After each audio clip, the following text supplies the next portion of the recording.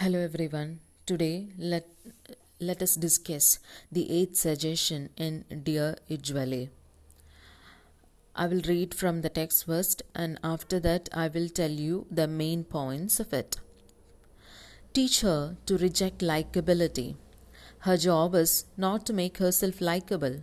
Her job is to be her full self, a self that is honest and aware of the equal humanity of other people.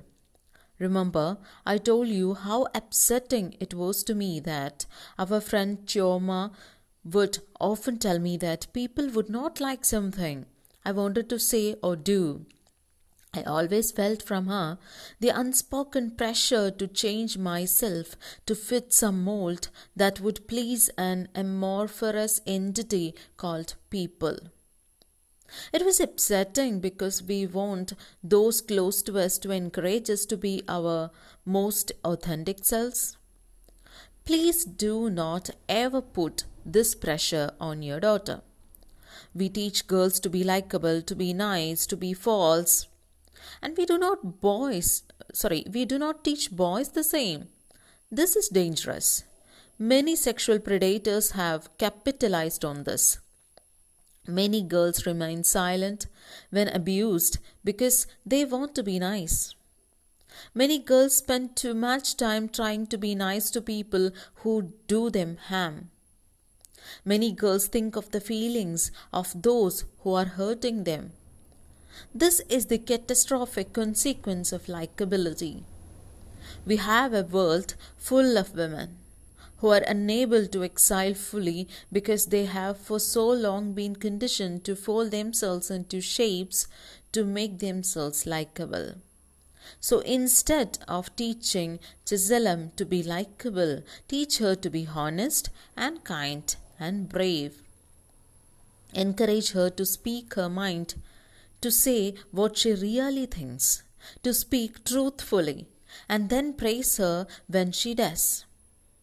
Praise her especially when she takes a stand that is difficult or unpopular because it happens to be her honest position.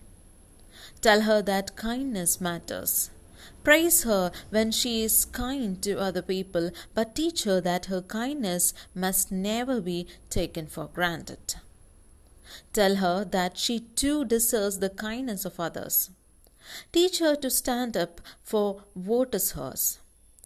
If another child takes her toy without her permission, ask her to take it back because her consent is important. Tell her that if anything ever makes her uncomfortable, to speak up, to say it loud, to shout. Show her that she does not need to be liked by everyone. Tell her that if someone does not like her, there will be someone else who will. Teach her that she is not merely an object to be liked or disliked. She is also a subject who can like or dislike.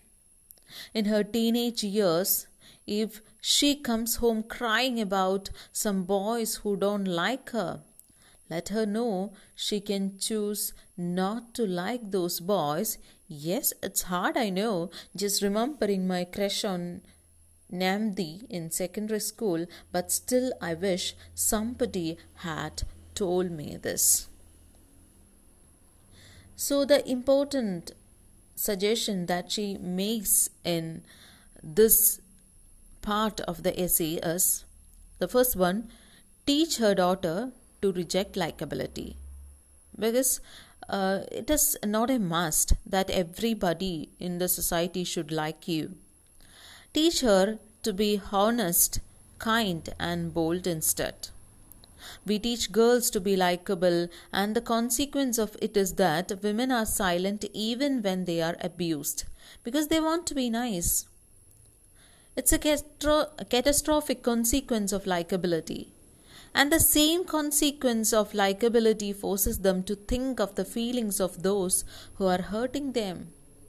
Encourage her to speak her mind, to say what she really thinks, to speak truthfully, and praise her when she does because it is the sound of her mind.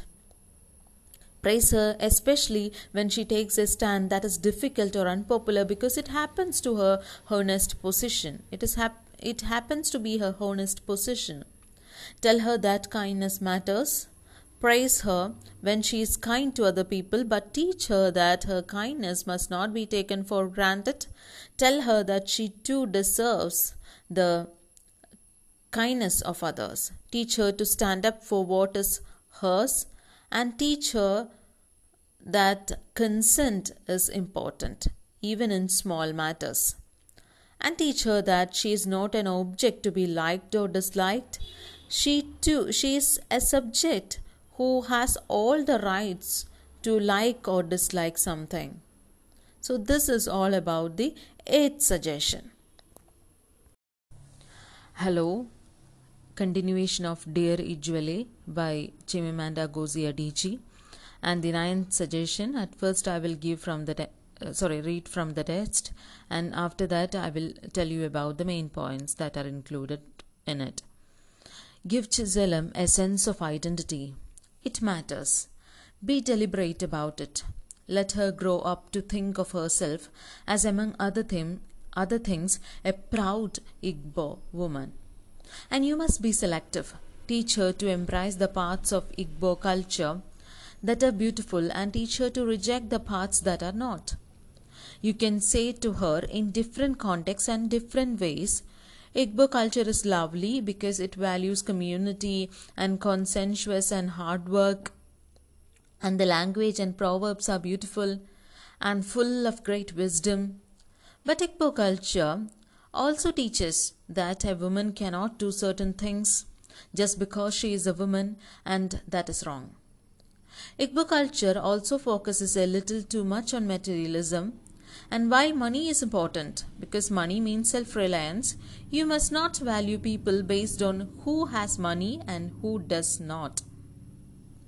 Be deliberate about showing her the enduring beauty and resilience of Africans and of black people. Why? Because of the power dynamics in the world. She will grow up seeing the images of white beauty, white ability, and white achievement, no matter where she is in the world. It will be there in the TV shows she watches, in the popular culture she consumes, in the books she reads. She will also probably grow up seeing many negative images of blackness and of Africans. Teach her to take pride in the history of Africans and in the black diaspora. Find black heroes, men and women, in history. They exist. You might have to counter some of the things she will learn in school. The Nigerian curriculum isn't quite infused with the idea of teaching children to have a sense of pride in their history. So her teachers will be fantastic at teaching her mathematics, science, and art and music, but you will have to do the pride teaching yourself. Teach her about privilege and inequality and the importance of giving dignity to everyone who does not mean any harm. Teach her that the household help is human just like her. Teach her always to greet the driver. Link these expectations to her identity. For example, say to her, in our family, when you are a child, you greet those older than you, no matter what job they do. Give her an Igbo nickname. When I was growing up, my aunt Gladys called me Ada Obodo Daik. I always loved that. Apparently, my village, Iziaba, is known as the land of warriors, and to be called daughter of the land of warriors was deliciously heady. So in the 9th suggestion, she tells about some points which are very important. The first one is you have to give Chizalim a sense of identity. Help her to create an identity of her own. And let her grow up as a proud Igbo woman. Another one, teach her to embrace the parts of Igbo culture which are beautiful and teach her to reject the parts that are not. Be deliberate about showing her the enduring beauty and resilience of Africans and black people. Why? Because she is growing up in a world which showcases white superiority and authorizes the Africans through popular cultures, through TV commercials and all that. There is or there is a deliberate creation of white superiority, and she will feel that she is a part of black culture or African culture, so she is inferior. Like that, a kind of consciousness will come to her. So in order to remove that kind of a consciousness from her brains, you have to tell her, or you have to help her, or you have to show her the enduring beauty and resilience of Africans and of black people, and teach her to take pride in the history of Africans and in the black diaspora. It won't be there sometimes in the curriculum, so you have to do the pride teaching yourself. It is your duty, Chimamanda states. You have to tell her about black heroes who are there actually, but they will not be there sometimes in the curriculum. So you have to teach her about them. Teach her about privilege and inequality and the importance of giving dignity to everyone who does not mean her harm. That if you meet a driver, or if you meet anyone whom she thinks or sorry teach her always to greet the driver. Link these expectations to her identity. For example, when she meets a driver, ask her to greet him, because his age is important, because he is older than you and you have to greet him. Don't look at what job he is taking or what job he is doing. And again, she tells her, give her an Igbo nickname, because it matters a lot. When I was growing up, when Chimamanda was growing up, her aunt Gladys called her Ada Obodo Dyke. She always loved that, because apparently my village Ezi Aba is known as the land of warriors, and to be called daughter of the land of warriors was deliciously heady. So it is also a way of asserting her own identity by taking an Igbo nickname. Otherwise, it also tells that their culture also has some relevance. So this is the 9th suggestion. So I will post these two in the Moodle, and I have already posted the whole text in the Moodle. So please go through these 2 suggestions, listen to the podcast, and thank you.